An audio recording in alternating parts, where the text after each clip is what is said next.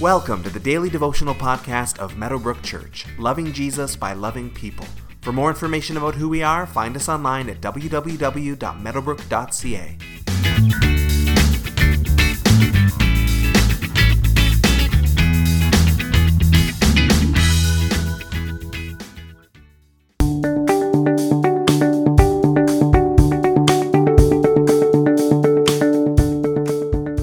Hi everybody, welcome to our journey through the book of Romans. This is our fourth book of scripture that we've tackled on this podcast. Our previous three books, as we've gone through the Gospel of John, the book of Revelation, and the book of Acts, are all online, but this time we will be taking the next few months to walk through Paul's letter to the Roman Christians, taking on a few verses each day, exploring those verses, and giving you a thought or a question for you to meditate on or ponder as you go about your day.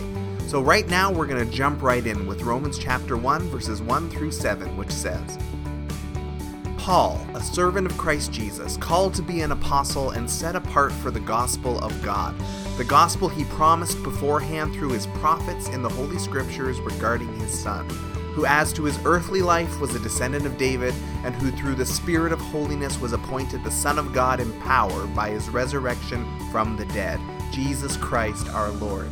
Through him we received grace and apostleship to call us Christ.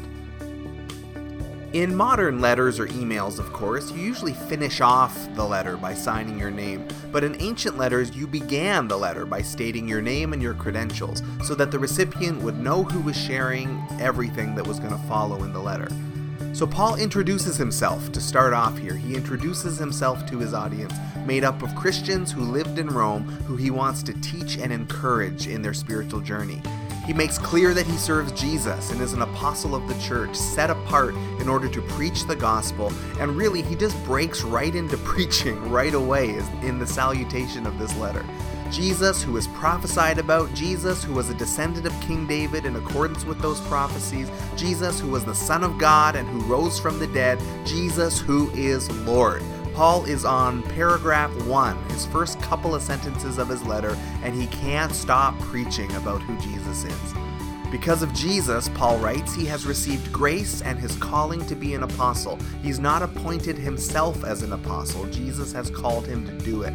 And Paul here marks his ministry as one specifically to the Gentiles, that is, to non-Jewish people. Paul ministered at length to Jewish people as well throughout his ministry, and he'll make his heart for the Jewish people clear throughout this letter. But unusual for a Jewish rabbi, Paul has centered his ministry outside of the Jewish faith, outside of Israel, and outside of the synagogue in order to bring Jesus to non-Jewish people around the world. Paul emphasizes the grace of God for all people, not just for Israel, and the inclusive nature of this gospel to cross all cultural borders.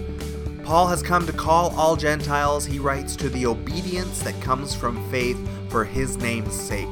The gospel is not just about trusting Jesus, it's not just about getting saved, it's not just about knowing him. It is those things, but it is also more. It is a call to obedience, to submission really, to acknowledge that Jesus is Lord, and then to live your life out of obedience to that lordship. It's not just a call for salvation, it's a call to dedication. It's a life of devotion and obedience. Are we living the way he wants us to be living? That is the challenge for all of us.